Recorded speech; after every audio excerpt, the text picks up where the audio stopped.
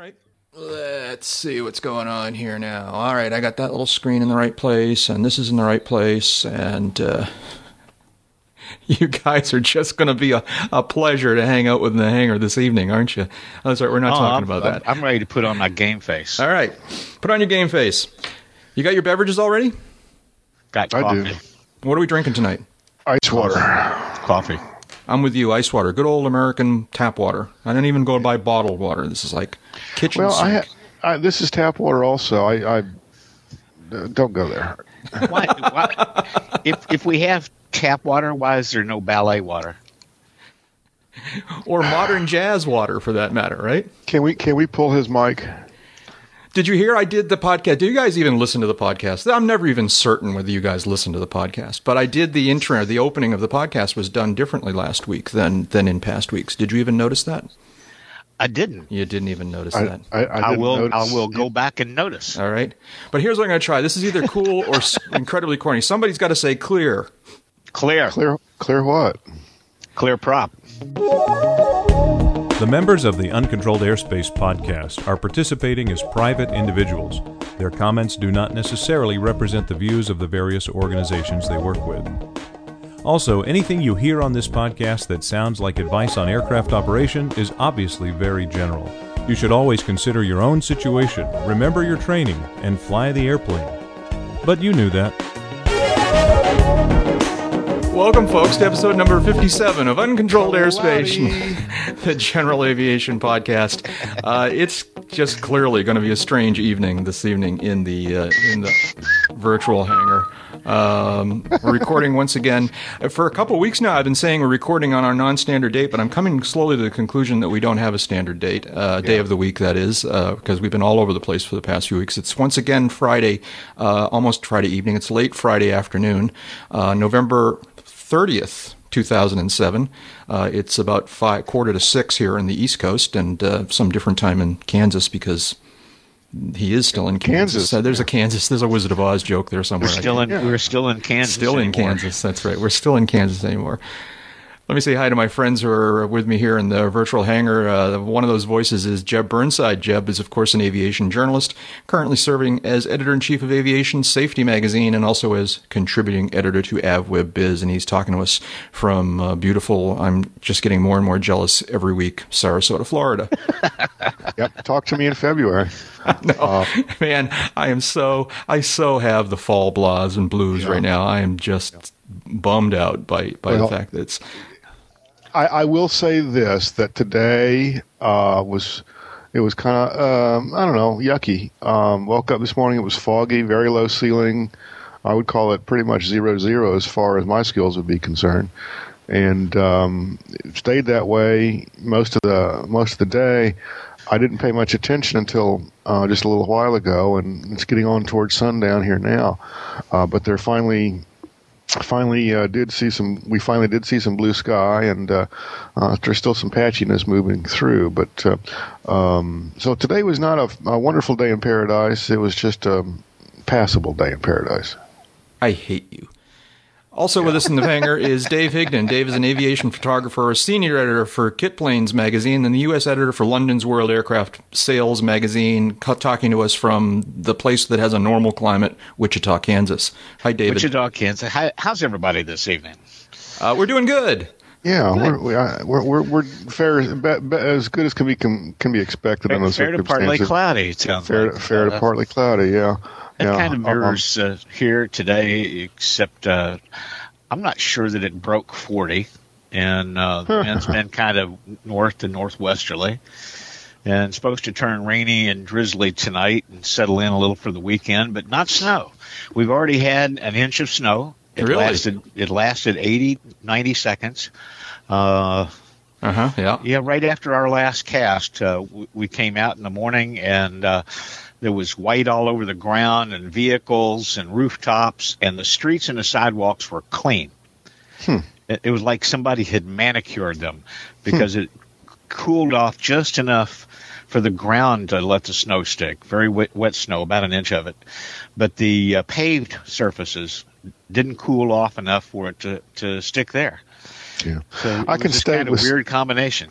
I can state with great certainty that it will not snow here overnight. And I am Jack Hodgson. I'm a private pilot, a freelance writer, and I'm a new media producer up here in also normal Climate Ed, Boston, Massachusetts. So what's going on in aviation these days? There's a few stories. I mean, but one thing is not a story, not a news story, but something I wanted to clarify. On last week's podcast, you, Jeb, and Amy were bemoaning the fact that suddenly down there in Florida you were seeing gas at the pumps. This is auto gas at the pumps was suddenly placarded to contain a relatively high level of ethanol, I think, right? Ethanol, 10%, I think, is the percentage. Yeah, call 20, but whatever the number was, it was notable, right? And and you were both going, "Oh my gosh, that's really terrible." Can you elaborate a little bit on why that's terrible? Sure, and I'm sure if Amy were here, she could probably add even more. Ethanol, of course, is basically a form of alcohol. It's a grain alcohol, and in this case, it's blended in with unleaded gasoline as a pollution reduction agent. Also, to stretch petroleum-based fuel supplies. It's especially popular, of course, politically in the Midwest, where all the corn is grown from and is produced. Shucks, yes. Yeah, shucks, yes. The problem with it is it's basically alcohol, and there's no basic about it. It's alcohol, and it is not compatible with a lot of the fuel systems, perhaps all of the fuel systems, in general aviation aircraft. The seals, the O-rings, the gaskets, the tanks, if you have a bladder like in my Bonanza, various other components of the fuel system are not designed to be in contact with alcohol. So you can't put autogas in, for example, your Bonanza, right? Of course not, but an older Skyhawk or even an older Bonanza with what's known as an E-Series engine or a carbureted carbureted 470 engine is eligible for MoGas because of the low compression nature of the engine. My IO520 is not even going to be eligible for MoGas STC anytime in the near future without some significant changes to the ignition system or some other things. But there are a great number of aircraft out there, and I think Amy was bemoaning the fact that the MoGas that she might put into her Kit Fox, and I don't know, I don't want to put words in her mouth again. I don't know if she burns MoGas in her Kit Fox or if she burns avgas. But I would guess that any MoGas with ethanol in it would be not approved for her Kit Fox. Yeah, it's not recommended. We had this problem. I won't say problem, but this cropped up in the Washington area a year or so ago when they started adding the ethanol. And all of a sudden, people who were legally operating their aircraft on MoGas couldn't do it anymore. Mm-hmm. Most of the stations in the areas, depending on where they got their bulk product from, were pretty much, I guess, had no choice but to accept the ethanol. There were, I understood anyway, at the time, there were some stations that offered unblended gasoline, i.e. just straight gasoline. But those were fairly few and far between. In the D.C. metropolitan area, every place I went, the fuel had ethanol in it. I would parenthetically add that it's not real good on vintage motorcycles either. Really? Yeah. Okay. Well, and it's also lower BTU content, so you arguably lower the power of the engine when you put 15% ethanol in the gasoline and then feed that to an aircraft engine. Right. It's designed to run on a minimum octane rating on gasoline, which has a higher heat content per pound than alcohol. Or higher BTU content, yeah. And there are airplanes out there that are modified and fly very nicely on 100% ethanol. Mm-hmm. But they're modified to do that. Right. Their fuel systems are specifically set up for that. professor down at Baylor University was even promoting it back years ago. Never really caught on. Meant, having another full fueling system at airports and FBOs, and then people having to convert their airplanes, and the engine makers weren't interested in doing anything with it, so it just kind of lost steam. So if we're reaching the point where you can no longer find pure gasoline out on the street, does this just defeat the whole virtue of being able to use autogas in airplanes at all, or what's the alternative? Well, I wouldn't word it in that exact fashion, but the upshot of it is that Peterson and EAA, whom I understand are the only two organizations offering the MoGas STCs for various aircraft, both as well as the FAA, have cautioned operators not to use ethanol in their aircraft fuel. It is not approved. Period. I was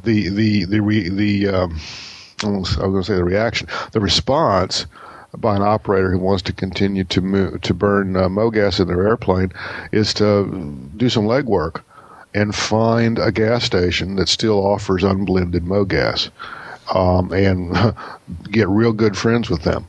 Mm-hmm. And I believe there's a test kit that you can get to check gasoline for alcohol, just to make sure that you don't get yourself in a bind. And it I don't think me as a particularly bad timing, because we also have at this moment environmental organizations petitioning the Environmental Protection Agency to require aviation to stop using lead in the low lead fuel that we use. Yeah, which is kind of problematic because there's no approved nothing else available out there. Substitute right now. Yeah.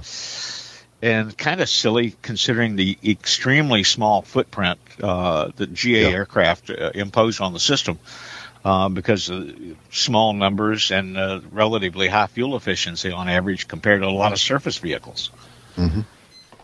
Yeah, I mean, I understand. I think it's Friends of the Earth that has petitioned the EPA, and EPA has taken their sweet time about requesting comment on that petition. I understand where Friends of the Earth is coming from, but there isn't an alternative. And I would consider, if they outlawed Hunter low lead, I would consider that to be an illegal taking, and I would have a lawsuit against somebody. Yeah. Because it would make my airplane and my investment in that airplane next to worthless. It would be worth something. The engine perhaps as an airboat, and the airframe perhaps as beer cans. But that's about it.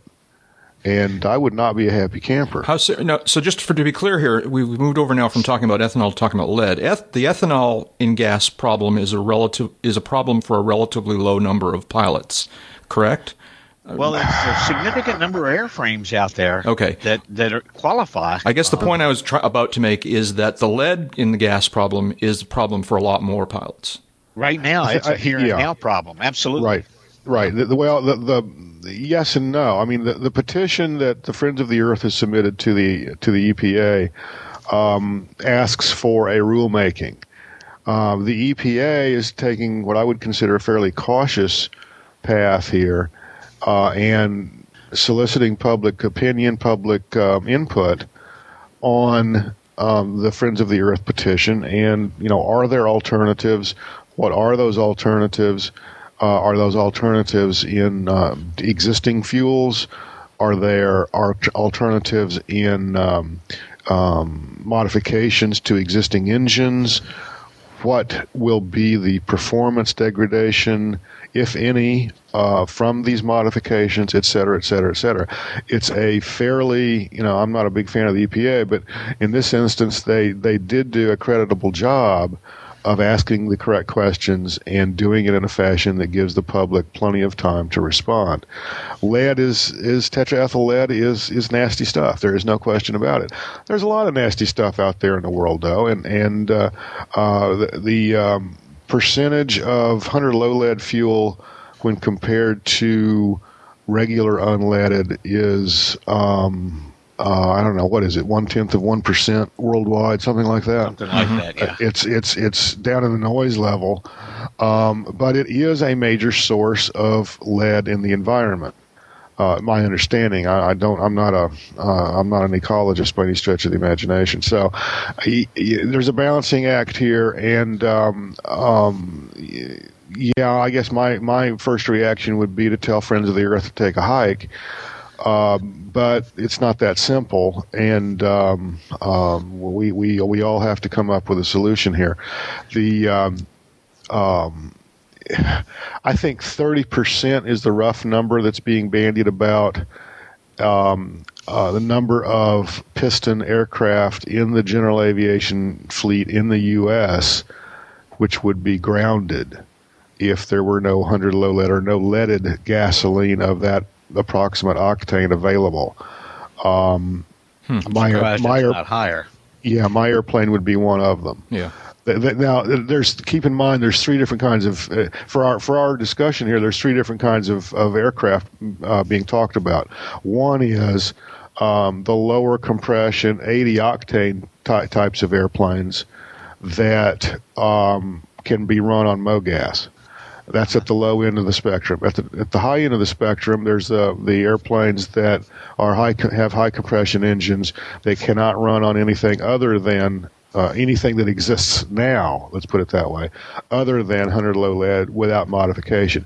And in the middle is a huge number of airplanes that, with some modifications, some existing modifications, or some existing fuel, whether it's 82 UL or 96, there's a couple of alternative fuels out there that have been spec'd and have been tested and conform and can work in some airplanes, but they're generally low compression engines, albeit designed for and certificated for 100 low lead, as opposed to 80 octane. So there's those three types of aircraft. The first one and the last one could in fact continue to operate. That 30% of airplanes that kind of require 100 low lead would be toast or beer cans. It always seemed to me that the bigger danger to the supply of leaded gas was the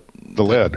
Well, was because we're a relatively small market that the oil companies might decide to just stop making and selling this stuff. Yes? No? Well, that's true. And I was fortunate earlier this year to sit in a presentation by an executive from one of the major oil companies discussing fuel availability, both Jet A and 100 low lead. And the numbers I took away from that presentation was nine refineries around the world that produce 100 low lead fuel. At that point, two of them, this was over the summer, early summer, at that point, two of them were shut down for overhaul, essentially, leaving seven. And of those, only a handful, a very small handful, if any, small handful were in the United States. The rest were overseas. The other issue with 100 low lead is the source of tetraethyl lead, I believe, is in Russia. The only remaining source of tetraethyl lead is in Russia, which, you can try to figure out what that means. We need to come up with, and we've known, the industry's known about this for some time. Well, there's been research going on and on and on about it. Sure. We need to come up with an alternative. We've known that for some time. There are some very real obstacles to overcome. One of those obstacles, of course, is the economics. Right now there doesn't seem to be a huge urgency to come up with an alternative to 100 low lead that might cost $10 a gallon when the fuel itself can be had for $4.55 a gallon. If it didn't exist, you couldn't get it at any price, maybe the economics would change a little bit. I don't know. I mean, a lot of people smarter and more in tune with the dynamics here could add a lot to this discussion. I'm not one of them. Yeah. Those electric planes we saw in Oshkosh are looking better and better, huh? Well, they are, as long as you fly them in sunshine. Yeah, that's right. Oh, that's another. You're coming right back around to that Florida thing again, aren't you? No, I wasn't. Not intentionally. Not nasty. He thinks thou doth protest too much. Another story this week has been that, let's see now, this is from, I'm looking at a story, and I'm trying to look at, now I have in front of me, a story from an AvWeb story, and a portion of it says the FAA has apparently, I said apparently, they didn't say apparently, the FAA asked Miami and Houston police forces to try out unmanned aerial vehicles, quote, in urban environments, end quote, for tasks like search and rescue and spotting traffic hazards. And since the policy has been to close large tracts of airspace to normal traffic when UAVs are in the air, it, of course, has raised a question about how these things are going to impact those of us who fly, everyday airplanes. What do you guys know about this? What's the story? I wasn't even aware that we were this far along in having UAVs in non-military situations. Yeah, unfortunately we are, and a lot of it stems from, and without pointing any fingers in any specific organizations or individuals, what I would call cowboys in various law enforcement agencies around the country. We do have this around the Mexican border. We have UAVs patrolling that border. We have TFRs established to protect the airspace they're flying in. I'm going to get a jump start here on the shout outs for this episode. Jim Peters sent me a link to an article last week down in Houston. This happens to involve a television station down in Houston. The lead paragraph here is Houston police started testing unmanned aircraft, and the event was shrouded in secrecy, but was captured on tape by Local 2 Investigates. And I'll give the TV station down there some credit here. They caught wind that something was going on, and all these local law enforcement types were going out to this location some 70 miles northwest of Houston. I understand they had to issue bibs after those guys saw this fly. Right. And there was no media allowed, and all this kind of stuff. Black trucks, the whole 9 yards, and basically it was a demonstration of an unmanned aerial vehicle designed, or at least pitched as a law enforcement tool. The only problem with this, and this specific episode, as well as the proliferation of these aircraft, is they're not certificated to be operating in controlled airspace. And in this instance, this UAV, the wingspan for which was 10 feet, said it circled at an altitude of 1,500 feet. Well, that's, depending on the specific area of Texas, that's probably squarely in controlled airspace. 10-foot wingspan, 30 pounds. Uh-huh. And I'm thinking, man, I've seen what a 5-pound bird right. with a 4-foot wingspan will do to an airplane. Right. And unfortunately, somebody needs to grab the FAA by the collar, in my mind, and shake them a little bit, because the people have been asking, agencies, alphabet groups have been asking the FAA to work on some standards for these unmanned aerial vehicles to operate in controlled airspace, some certification standards, some operating rules to address how they'll integrate in with the rest of us when there's no pilot, to look out the window. And they don't seem to be making any mileage on that. Now, first of all, correct me. All right, Jim, go ahead. No. Here's Jack, first, my question is: we're not talking about autonomous vehicles, right? We're talking about remotely piloted vehicles. Yes. I think you got to look at them under the same umbrella, because the ultimate goal here is for these things to be some of these things to be autonomous. You program a mission into their little brain, and off they go, fat, dumb, and happy, with somebody ostensibly monitoring what they're doing, but not actually controlling what they're doing. Being a computer guy, I'll go stand on the runway to stop the autonomous aircraft from being in our airspace. Oh, absolutely. It's there was the NTSB investigated this, and to the NTSB's credit, well, this was an accident involving a Predator. The aircraft was destroyed. This was operating along the Mexican border a year or so ago. And the aircraft basically just kind of spooled down and powered off and dove in and crashed. And the NTSB started peeling the onion here because this thing is operating in controlled airspace.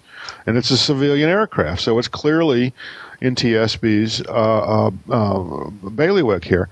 So they started peeling the onion, and basically this was a remotely piloted vehicle, not an autonomous vehicle, and the workstation being used to control the aircraft locked up. Yeah. And the operator rebooted it and was trying to get control, trying to return to controlling the airplane, but the protocol aboard the aircraft was such that for some reason, the protocol is to shut off the fuel when a reboot situation like that happens, which of course makes perfect sense to me. And there was either the operator didn't understand that he had to run that fuel on checklist, or he was not aware. Or I'm sorry, could not run the fuel on checklist, and the aircraft continued down and crashed. In this instance, this is a 10-foot, 40-pound aircraft flying at 1,500 feet. That's going to make a nice, smooth hole in the side of somebody's Skyhawk sometime. Right. Yeah, but that Predator is a big airplane. Predator's a big airplane. It's probably the size it's got the wingspan. I don't know, maybe a King Air. Something like that? I don't know. I'd be incredibly surprised if this early in the game they're talking about autonomous vehicles. And if you read, and they don't explicitly say in this story, but the story in this story implies, they do say they talk about transitioning these pilots over to No, they talked about operators from a private firm called In Situ Incorporated, manned remote controls from inside the fleet of black trucks, as the guests watched a live feed from the high-powered camera aboard the 40-pound aircraft. Right. So here's my devil's advocate question, which is, given that these are in fact human-piloted aircraft, just remotely piloted, why can't they just fit into the air traffic control and see and avoid environment? Because they can't see. Well, I mean, do we know that? I mean, they certainly could put imaging into them so that they could probably see better than we see from our, Cessnas. Well, let's put it on these terms. I'll let Dave handle it. If they want to certify the aircraft and certify the pilots, and then certify that they'll operate according to the existing rules, and show that they can do that without a set of eyeballs up there or two sets of eyeballs up there playing see and avoid, to go along with whatever anti-collision system that they would, in my mind, absolutely positively not be able to fly in the controlled airspace without. Period. Then, we can talk about integrating them into the airspace system. Mm-hmm. But without those things, it's just a bunch of rogue aircraft up there operating in airspace that's managed and controlled, regulated by law by the FAA. In an atmosphere where the rest of us have to have our fly-in papers, the airplanes, the pilots, everybody except ultralight people. Mm-hmm. And if they want to tell us that this is an ultralight category and it can meet Part 103, oh my God, God help us. Yeah. Well, here's my problem with the whole thing is the people sitting on the ground flying this airplane and supposedly trying to avoid other traffic really don't have any skin in this game at all. They can. It's like an air traffic controller. If the air traffic controller flies you into a mountain, the air traffic controller is going to probably feel real bad. You're not going to feel a thing. Controller's definitely going home that night. Yeah, the controller's definitely going home. Controller screws up, the pilot dies. The pilot screws up, the pilot dies. So, what difference does it make? But these guys have no skin in this game, and a lot of these guys, and I'm sure they're very good at what they do. What they do, though, is not fly airplanes. They're video game players. That's right. And they're not dealing with the turbulence. They're not dealing with the sunspot or the glare from the sun, and a lot of different variables involved in spotting other traffic. Even if you had a 360-degree camera focused out to a half a mile or a mile or 10 miles or something like that, sitting on the top of that aircraft, you still have to be looking at the camera, just like the pilot in the aircraft has to be looking out the window to spot other traffic. The whole thing is problematic to me, and I would point out, and again, not to put my tinfoil hat on here, but there was a crash in the area between New Orleans and in Mobile, Alabama, on October 23, 2002, involved a Cessna Caravan. The airspace down in that general vicinity is there's a lot of military activity. This guy's droning along in a Caravan. He's doing package express work, and all of a sudden he's declaring an emergency. He's going down, and basically hinted that he got hit by another airplane. And they ran the radar tapes. They ran everything they could find. The only airplane near the guy was like a DC-10 at 12 or 13,000 feet, and several miles away. And I'm making this up as I go, but the basic facts are here. But then I'm looking at an article on CNN.com that I came across that I just Googled here. Investigators found red streaks, transfer marks they call them, on various pieces of the shredded Cessna pulled from the muck. The red does not match red mailbags or other objects known to be on the plane. They also found a small piece of black anodized aluminum embedded in the skin of the airplane. The aluminum is not from the accident airplane. Uh-huh. So that tells me that somebody hit him. Did this happen near Roswell, New Mexico?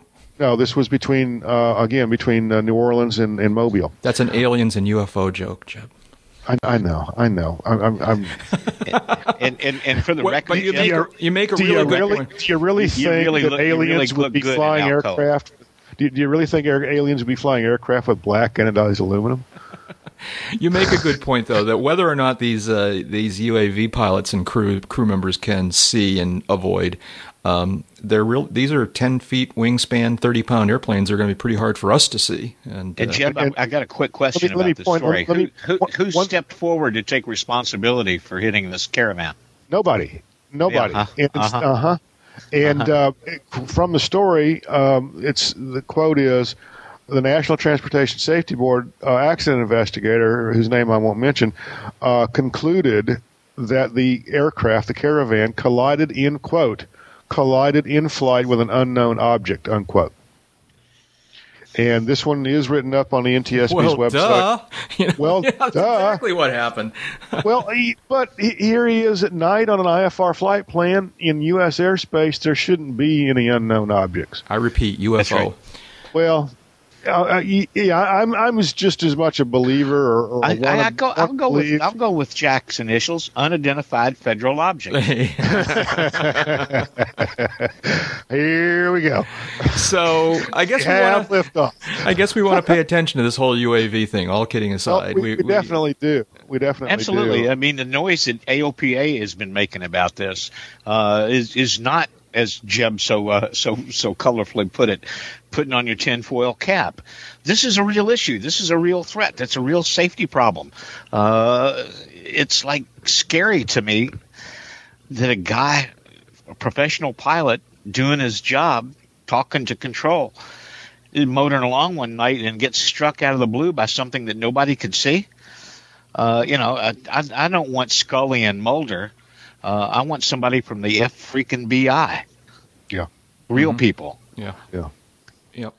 I said that this was between New Orleans and Mobile. That's not correct. It was just east of Mobile, near a town called Spanish Fort, apparently. The pilot, there's a lot of military airspace in that. There's a lot of military airspace there associated with Pensacola.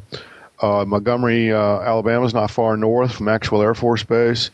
But this is again from the CNN. From the CNN story. He was climbing. He was cruising at 3,000 feet. It was headed east. Controller advised him that an inbound DC-10 was flying south at 4,000. I was wrong about the altitudes. Controller told the pilot the DC-10 was 2 miles away at 1 o'clock and 1,000 feet above. Let's see. The pilot acknowledges the DC-10's in sight. At about that time, this caravan began a fairly rapid but apparently controlled descent. Dropped from 2,900 feet to 2,400 feet in 14 seconds. Pilot radios, I needed to deviate, and that's the end of the transmission. The aircraft began an uncontrolled descent, ended up in the swamp. Mm-hmm. Flight lasted 4 minutes. And we think this was a UAV that wasn't in the system. We don't know. He collided with an unknown object in flight. Duh. Yeah. Well, okay. First thing I'm going to do is going to write off it being from outer space. Yeah, at 4,000 feet over that area.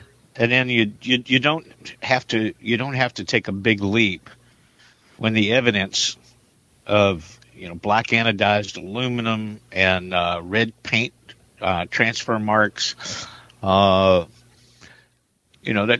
pretty bloody definitive that it hit something up there.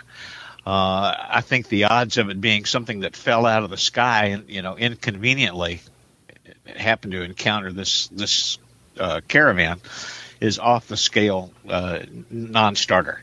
Yeah. Ergo, I think we're talking about something that was flying in controlled airspace that wasn't in the system. Yeah.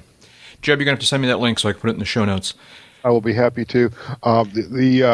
The story goes on. Let me just add this because it's a clarification of something I said earlier.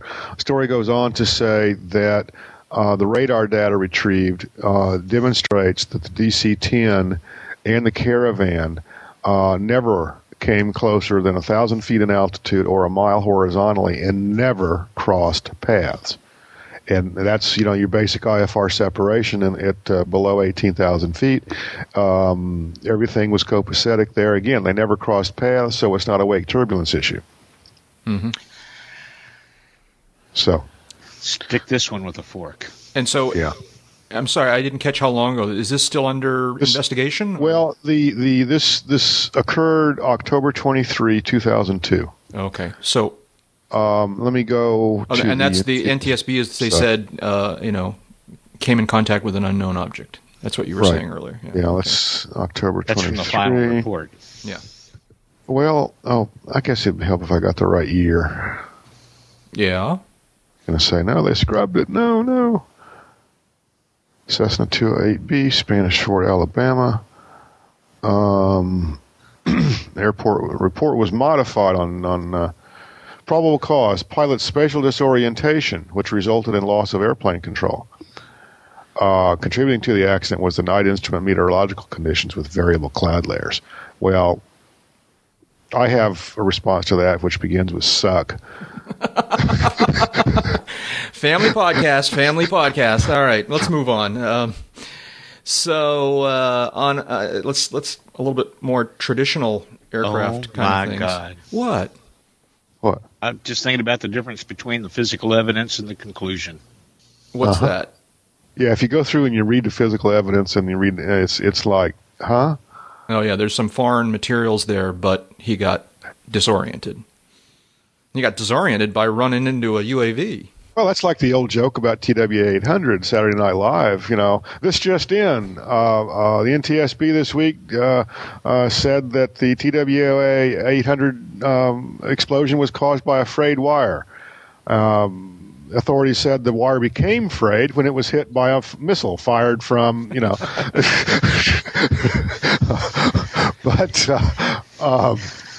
we don't want to. Cessna's we don't want this to be the aviation conspiracy podcast. Cessna's in the news. Let's see now. So there's two Cessna stories. They do something again this week? There's been at least two that I've got on my list here. Spell that for me. Which one do you want to talk about first? Well, that's a coin toss. Well, first to the good folks up at Columbia Aircraft in Oregon. Congratulations on being part of the Cessna family. It was announced this past week that Cessna was the high bidder or the winning bidder, and will be purchasing or is in the process now of completing the purchase of Columbia Aircraft. Yeah, they'll be closing shortly. New management's already moving into offices up in Oregon. They started moving in yesterday. How do you think this will change either Cessna or Columbia's product line? Other than combining them, I mean, will you think there'll be a philosophical change here? No, I don't. I think Cessna will take the best of what it learns, what Columbia has to offer in the way of new technology, and apply it to their NGP program, which is already kind of follows some of the same lines as the Columbia in construction philosophy, design philosophy, except it's a high-wing airplane. But this is going to mean a change in the Columbia dealership network. Presumably you'll have to be a Cessna dealer now to sell Columbias, and that's a much larger network. The folks that own current Columbias, the good news for them is that their warranties are going to be honored by Cessna, the same as if the Columbia Aircraft still existed. And they're renaming the airplanes the Cessna 350 and the Cessna 400, which I kind of thought was interesting because that will kind of make it confusing for all those people that understood Cessna's numbering system for its twins. There were 300 series and 400 series twins. So that's a change. Cessna now has 300 and 400 series singles. Piston singles, right. Presumably Columbia's sales and production will go up because of the added cloud of Cessna's dealers network and its support network, which will be coming online to take care of Columbia airplanes. I'm not sure it'll change Cessna's philosophy all that much, except what they're able to absorb and apply and learn in the way of different ways to build airplanes. Mm-hmm. So that's good news, I guess. Interesting news that Cessna's buying Columbia. Now the other news kind of closes out one chapter, that's for sure. Yeah. Now the other bit of Cessna news is perhaps more controversial, and that is that Cessna has announced this past week that they're going to build their light sport aircraft in China, not here in the U.S. And correct again. What do you think about that? It's inevitable. The fact doesn't. Go ahead. An overseas supplier was no surprise. I mean, that was not. Everybody in the business that's paid any attention heard long ago that Cessna was looking at overseas manufacturers to at the least build major components on the airplane and then ship them to the U.S. As it turns out, they're going to build the airplane and then crate it and ship it to the U.S. ready to have the wings put back on and fly away, which is kind of the way that much the same way that airplanes like the Flight Design CT arrive in the United States from their manufacturer in Austria. Difference is that this will be arriving from a manufacturer in China, and I think it'll be the first time that China has built a whole airplane for an international market or a foreign market. Yeah, for export. Yeah, I think that's true. I can't get too worked up about it. I think it's kind of a logical extension, if you will, of the world, the international markets in which we live. China is clearly an economic powerhouse in a lot of different ways, and is getting more and more so as Western countries find themselves in decline. And we can get into the politics of all that, but they're going. Cessna's in business to make money. They have found a supplier who they believe that can build these airplanes and build them to Cessna standards and do it at a price that Cessna can make money. Everybody comes out in a win-win. Just be sure you get your tools at Harbor Freight. Mm-hmm. Well, Shenyang Aircraft Corporation, the Chinese company that is going to be the producer of the Skycatcher, is a subsidiary of China Aviation Industry Corporation, which is a government-owned operation. I can't help but believe that there could be a handful of people in the LSA market that are not going to be happy about dealing with a product that's produced by the Chinese government in their view. But the news that they were going to finish the airplane over there, which is the way this is planned, and ship it over here, kind of surprises me, because that means shipping engines and avionics, largely produced here in the States, electrical hardware and such, to China to be assembled in the aircraft and shipped back across the Pacific for delivery here.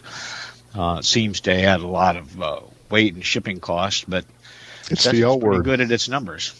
It's the L word. What's the L word? Labor. Yeah.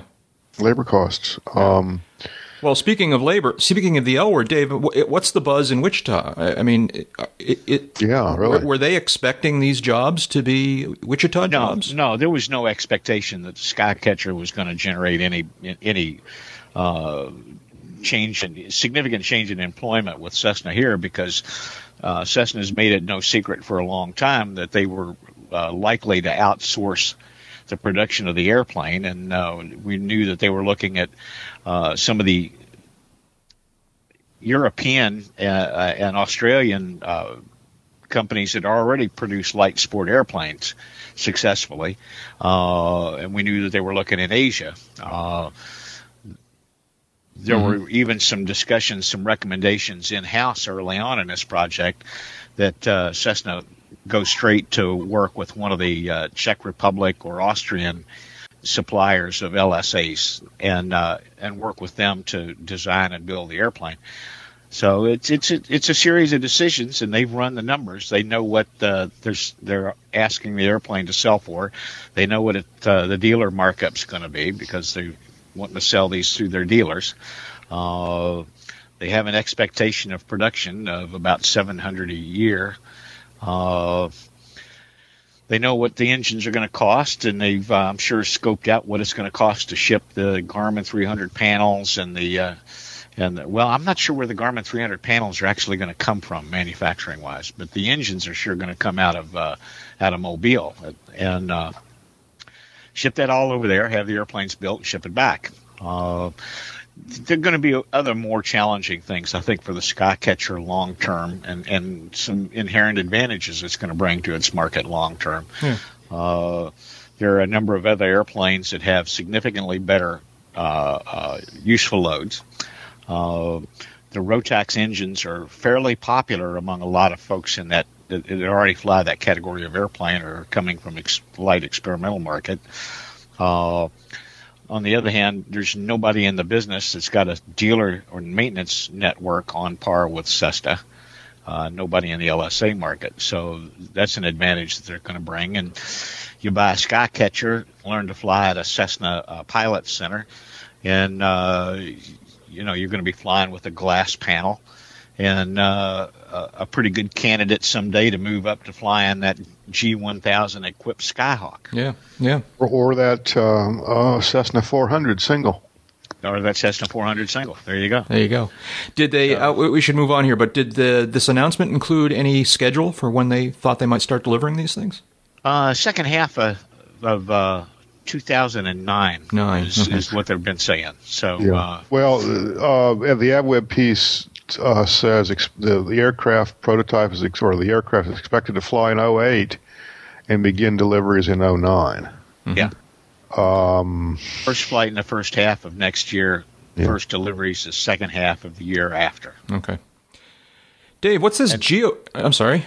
I was just going to say, and there's still time to get your $5,000 deposit down because they're going to do that through I think the first 1,000 airplanes. Yeah, they high have 800 range. So. Yeah, so firm orders for 850 Skycatchers. It's a little bit late to try to get in on a speculative position, but yeah, who knows? I'm sorry, Jack. So, Dave, you put this on the list. What is this geocache thing? This is like, is this really an aviation story? What's going on here? Quick way around the hangar here. Okay. For a long time now, I've been an acquaintance, friend of, had a beer with occasionally, a gentleman named Errol Bader. Got to know him when he worked for Diamond Aircraft. He was a sales rep for the Western U.S. He's still out in the Denver area and is a principal in a company called U.S. Aero, which is a diamond dealer. And earlier this year, Errol published a novel called Geocache. It's kind of an action novel with a lot of aviation wrapped into it. Set in some real places that Errol's visited, traveled to, knows well. It's got a nice historical sense about some of the European locations where it's set. Some interesting aviation scenes, but mostly it's just kind of an interesting little suspense/action novel about that is wrapped around this sport called geocache, where somebody hides an item in a cache. They send out clues to help you develop the answer in latitude and longitude on where the location of this is. You find it with your portable GPS. You find the prize, and you put another prize in there for the next person to find. Except in this case, people are being enticed to look for this prize that will ultimately total about $3 million. And when they show up for it, they're murdered. Oh, wait a minute. Okay. Well, you all right, here's my confession. All right. Here's my confession. I am a geocacher. All right. Actually, I'm not an active one, but my brother is a really active geocacher. He's really into this whole thing, and he got me hooked on it for a little while a couple of years back, and we went tramping through the woods up in New Hampshire looking for these little Tupperware containers. And that trivializes it. It's kind of fun. I enjoyed it. And it's a great excuse to get out and about and, kind of hiking and finding, quote unquote, exotic locations and, cool spots that you wouldn't have otherwise gotten to. I think geocaching, it's kind of cool. Providing some additional tension in the story. But yeah, the murder part is Wait a minute, there needs more tension other than the murder part. There's a business executive that's part of a World Geocache Society, a bunch of billionaires that do this with each other for sport once a month. He's injured in a helicopter crash. Come to find out, he's got a fatal illness that can be possibly cured with a bone marrow transplant. So his top assistant is scouring Europe for 3 people that have a match in bone marrow, blood type and all that. And they happen to be some of the same people that are being enticed to their own death by the villain at the geocache sites. So There's a lot going on here. It's a lot of fun. I don't do a lot of recreational reading, I'll confess. But I started reading Errol's novel while doing a deep virus scan on my computer one afternoon. And within about 3 or 4 days of that, I got myself all the way through it. Times when the email was down, or I was waiting for the computer to boot up for the 3rd time, or something like that, or just needed a break from what I was doing. So we'll have a link on the website to where you can read about the novel, Geocache, and about Errol Bader, who's a very active pilot, nice guy, and where you could order one if you know somebody that might like something like that for Christmas. I would add, I looked at his website, and I looked at the Amazon.com page, and I'm getting the last one that they have in stock right now. So they will have more, but I'm buying it right now. So never mind. Go away, leave me alone. So there are just so many Dave reading a book jokes that I'm so many straight lines, so little time. That's right. That's not a pretty picture at all. The FAA has extended the comment period for the ADS-B NPRM. Yay. Is this just routine, or is there something going on here? No, this is not routine. Don't want to put it on those. You generally... You don't think it's routine? Extension period, because either there's such an uproar over a proposal that everybody says, you got to go back and start over, or people clamor for more time because of how complex and or far-reaching the proposal is. And in this case, the complexity and the reach of this particular notice of proposed rulemaking prompted a couple of the alphabet groups, most notably AOPA and NBAA, to ask the FAA to extend the comment period. The FAA agreed and gave us an extra 60 days. Interesting. So do we think anything will come out of this, or is it just gives us more time to reach the same conclusion? Well, there hopefully will be some things come out of it. I mean, there's no argument among pretty much anybody active in aviation that air traffic control needs to move beyond the radar basis it operates on now, and that there's so much unrealized potential in things like GPS and wide area augmentation systems and vertical navigation performance approaches that the radar system doesn't really support. And ADS-B is a way to move some of those forward, not all of them, move a lot of those forward to improve airspace capacity, improve the ability to operate traffic closely together in high saturation environments and still be able to keep safe separation.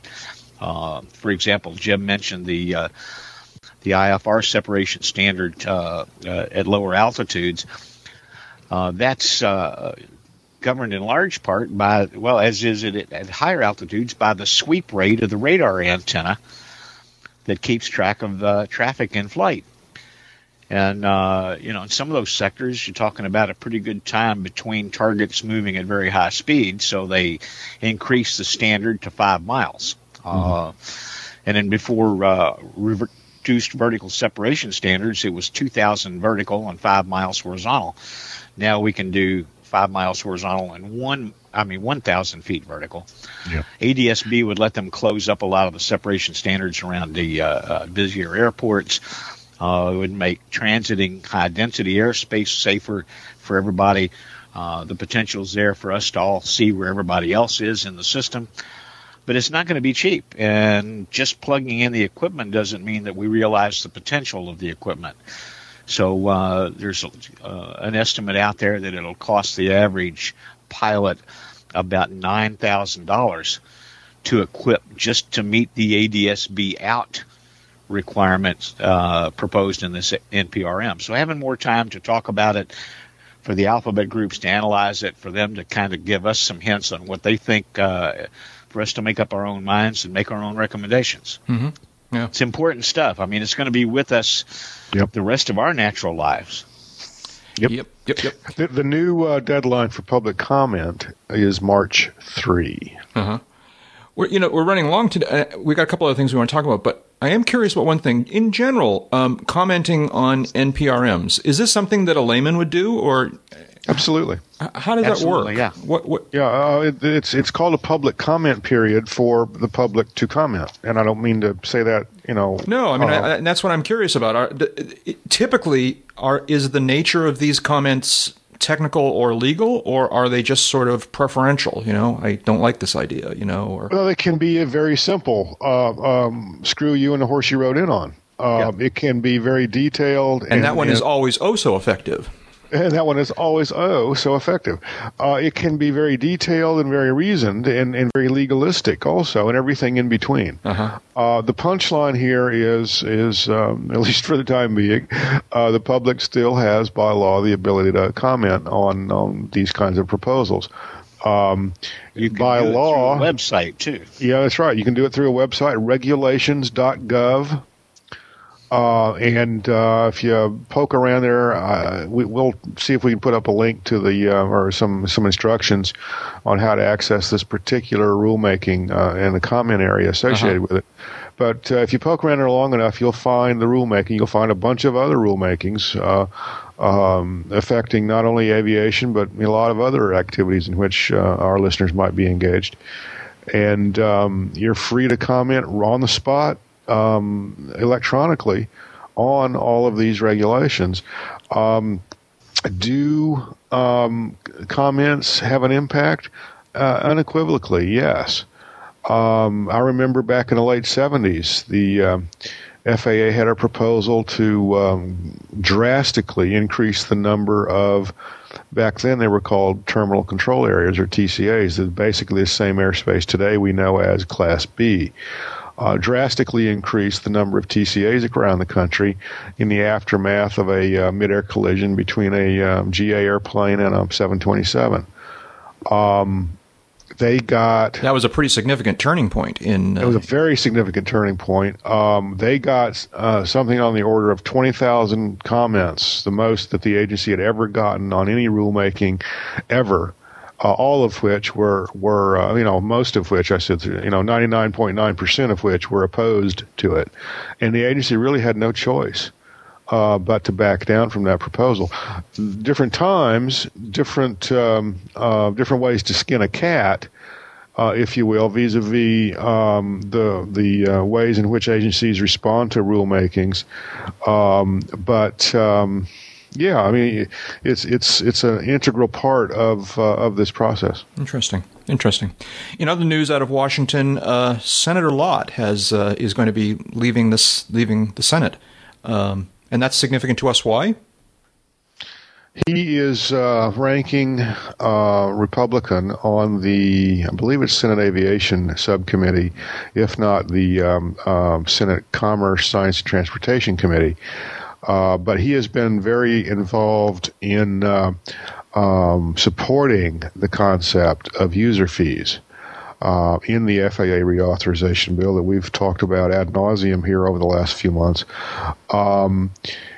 His departure, which is not until it will occur between now and the end of the year, because he wants to, from all available reports, he wants to avail himself.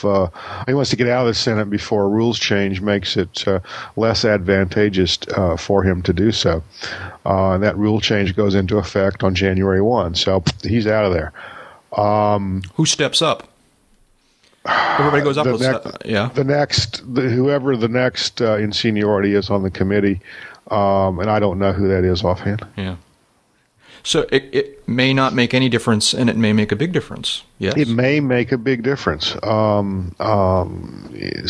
Earlier on in this process, and I'm going to punt and say maybe June or July or August in that time frame, Lott and Senator Rockefeller of West Virginia, Rockefeller being the chairman of the Senate Aviation Subcommittee, had basically put out their Senate bill with user fees in it, 70 cents a gallon or whatever it was for general aviation aircraft, and said, this is what the Senate wants. This is what we're going to accept. We're going to take our marbles and go home, and you all figure out, what you're going to do about it, but this is what we're going to do. And Lott, of course, was a major integral part of that. Now that he's leaving, it's clear that at least Rockefeller won't have Lott as an ally. There may be another ally on this topic, but the whole thing could be status quo. It could be a very interesting time. If Senate Finance Committee has seen this issue differently than the Senate Aviation Subcommittee, where Senator Lott and Rockefeller's imposed this. And like Jeb said, they kind of threw down the gauntlet and said, you're going to live with this or something like it, and we're going to make it painful for you if you don't. Senate Finance Committee said, no. We're going to stick with fuel taxes and ticket taxes and excise fees in the current system and no user fees. And neither side has budged. That's right. Yeah. Well, we'll see. Dave, you sent us some links to some websites with pictures of a cool old airplane. Oh, yeah, a friend of mine down in Oklahoma gets around the country a little bit flying. So you can always tell. You can always tell when Dave. I'm going to stall Dave while you're opening web pages. We can tell that you're opening web pages because your Skype connection kind of gets a little fuzzy and weird. It's digital. It's a digital thing, you know. So yeah, it's digital.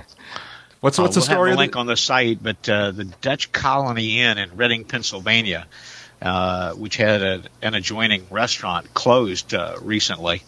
And the building's going to be torn down so that yet another shopping center can be built. And the restaurant, wow, I'm so happy to hear. The restaurant had a 1927 monocoupe Model 70 hanging from the ceiling. Now, it had been there since hang on a '66. Hang on a second, because the vast majority of our listeners aren't going to have clue one of what a monocoupe is. Well, we could get to that.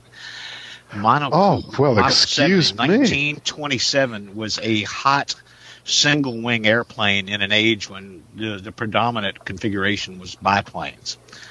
It's an old tailwheel airplane. Subsequent monocoupes had great reputations for going really fast on a little horsepower. There was even an attempt to resurrect the monocoupe back in the late 1990s, that unfortunately didn't go anywhere. But this 1927, it's an original airplane, was restored in the 60s, flown, then retired and installed in the ceiling above the dining floor of this restaurant. And now it's getting to move back to the museum, where they're going to work on it and bring it up to speed and fly the puppy. Yeah, the final picture in this series that you sent us shows it out on the grass at a what from this little view we've got of it here looks like a pretty cool little airport. I can't quite make out what the name of it is. What does it say here? That's the second link that I sent. There is the link. So that's the airport of the museum. Yeah. Ah, okay. And so what's that museum? The Golden Age Air Museum in Bethel, Pennsylvania. Well, that's kind of cool. We're going to have to go there. That's not so far away. The gentleman that owns the airport and the museum camped with some friends of mine at Oshkosh a few times, my crazy friends at the Cajun Condo. Ah, yeah. And so that's how this linkage happened, is our good buddy Joe Champagne, who's the chairman and lead chef and party instigator at the Cajun Condo. You make me laugh. You're describing anybody as the chairman of the Cajun Condo. I don't know. It's such a structured and organized group. Yeah. Well, every year Joe shows up over a week ahead of time. Yeah. With his flags and part of a campsite stuffed into his Luscombe. Uh-huh. And amazing what he gets out of that thing. And he sets up this room-sized tent and a family-sized cooler, and strings his hammock, puts up his signs, drags over a picnic table, and the rest of the crowd just kind of shows up. That's right. Look for the flags, right? That's right. If you're looking for them, they're over in the trees there, south of. We're drifting into Oshkosh talk again, aren't we? Huh? Yeah, Camps in Vintage behind the Hangar Cafe there. That's right. Vintage camping. That's right. Yep. So the Monocoupe, very cool airplane. You have to check out the pictures. And if you're in that part of the country, nice little museum. And if you ever get a chance to ride in a Monocoupe, oh my God, have at it. It's from a time long past. Yeah, yeah. Off-field landing of the week. So this is an interesting one. This is a story from AvWeb, as so many of our stories are, oddly or not oddly. Sometimes things just go from bad to worse, according to the Thunder Bay Chronicle Journal. Jack, hang on a second. I think Dave just somehow logged off. Hang on. Okay, Dave. Go away, Dave. I'm going to call you in a second here. All right. You back? I don't know what happened. Yeah, well, we heard your Skype connection kind of coming and going there, so I'm not surprised that it dropped out here. Anyways, yeah, take it from the top, Jack. So like I said, this is a story from our friends at AvWeb. It's Sometimes things just go from bad to worse. According to Thunder Bay Chronicle Journal, a 25-year-old Timmins, Ontario pilot faces a fine of up to $10,000 in a chain of events that began with a successful emergency road landing and ended with his badly damaged Grumman American in a ditch after an aborted takeoff. The aircraft apparently had engine problems while on a flight to Thunder Bay, and the pilot set it down on a gravel road near the hamlet of Hurquette, Ontario, about 80 kilometers east of Thunder Bay. The pilot apparently fixed the problem to his satisfaction, and that's when the real trouble started, the story says. The pilot tried to take off, but the aircraft slipped on some ice and slid into a ditch. According to witness Jim White, the plane's nose gear sheared and there's damage to the main gear, wings, and nose. Quote, "It hit the ditch pretty good," said White, who helped the pilot push the damaged plane onto his property. The pilot was reportedly shaken, but not seriously... But not stirred. Yeah, I know. But not seriously hurt, the story says. But to make a bad day worse, police arrived to inform the pilot he's allegedly violated provincial laws concerning roadway takeoffs. According to Ontario law, before anyone flies off a road, the aircraft has to be checked for airworthiness, and the pilot must be called... and the police must be called to barricade a section of the road to accommodate the takeoff. The pilot will be in court to face charges on February 25th. So congratulations for the successful emergency landing. Man, that sucks. I wonder if that fine's covered after you pay your insurance deductible. Yeah, really. Yeah. There was an episode several years ago, 2 or 3 years ago. Guy lands Cessna 210, a Centurion, on a suburban street. Engine problem, fuel problem, don't know what the deal was. Landed without a scratch. No issues. Fixed the problem. I think they added fuel to it, trucks in some fuel from a nearby airport. The police get together and they block off the road, give him a nice, clean, runway to take off. He's on the takeoff roll, and his right wingtip catches a parked truck, and just totally trashes the airplane. Right. And there's a video of this out there on the web somewhere. We'll try to find it. I think we've actually had it in past shows. Have we done that? Maybe, okay, never I'm not mind. sure. It's familiar, but it sucks when you do good up until that point, and then oops. But met a guy at Spirit of St. Louis. Must have been 10 years ago. Who'd had an electrical problem and was losing power to talk, and he was near the controlled airspace for Spirit. I think, as a matter of fact, he was inside their space, and put the airplane down on the road, off the airport property. Got some help from the FBO, got the airplane fixed and running, got the electrical problem all settled out, and before he could go, he had to talk to the Flight Standards District Office people. He had to provide an inspection report from the mechanic that said it was airworthy. He had to produce a takeoff and climb performance calculation to give to the FAA, so they knew how far down the road to have the police block off the road. Or to put the ambulance. Yeah, that's right. And the guy got it off the ground. A little bit of a fight on a gravel road and a crosswind, but he got it off the ground and didn't hit any poles or any wires. And brought it over to Spirit and set it down where they went over everything a second time to make sure that everything was good to go. He said it was as short a flight as it was. He was never happier to get back on the ground in his life as he was after that. Yeah, I bet.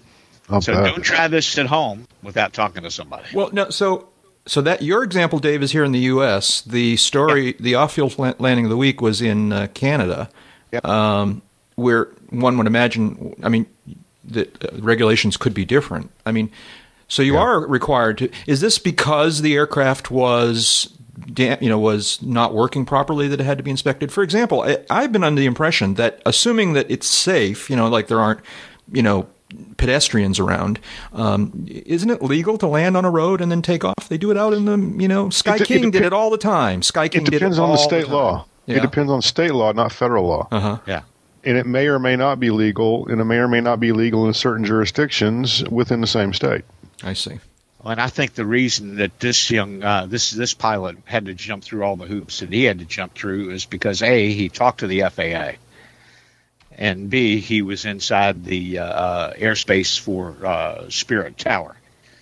Oh, yeah. So he was going to be taking off in controlled airspace. He was going to be flying in airspace that had IFR traffic in it at the time. As opposed to uncontrolled airspace. That's right. As opposed to uncontrolled airspace. That's Ta-da! right. Dun, dun, dun. Well, this is just more than enough. Any final thoughts before we finish up here? Any short takes? Any? Well, there was something I saw here. I can't put my fingers on it right now. Newsday magazine, newspaper, I should say, is reporting the Airline Passenger Association head Dave Stempler is calling for all private aircraft to be banned from New York LaGuardia Airport because they interfere with and delay all these other passengers. It's just more of the same. Those damn little airplanes. Those damn little airplanes. He's been around for. He's been around for 20 years at least, and he's been so effective because the arguments are always so well reasoned and unselfish, and yet another in a long line of WTF. Exclamation point, question. Whiskey Tango Foxtrot. That's right. Whiskey Tango Foxtrot. So, or Sierra Tango Foxtrot uniform. Yeah. All right. Anything else? We could qualify that idea for the tail hook of the week, and we don't mean the kind that's used on an aircraft carrier. Well, thank you, boys. As usual, it's a pleasure. I appreciate your giving up a part of your Friday afternoon, Friday evening here to get together in the hangar. You're all headed out for hot dates tonight, right? That's why we had to do this a little bit earlier on Friday evening. That's exactly right. Yeah, that's exactly right. That's your story, and you're sticking to it. The local constabulary has been notified, and all systems are go. Okay. Well, thanks again. You want to learn more about Dave and his work, you can check out his website at davehigdon.com. And Jeb, you can find out more at jebburnside.com, also aviationsafetymagazine.com and avweb.com, me at jackhodgson.com and aroundthefield.net, and all of us are hanging out at uncontrolledairspace.com. So thank you, everyone, for joining us here in the virtual hangar, and we'll talk to you all again next time.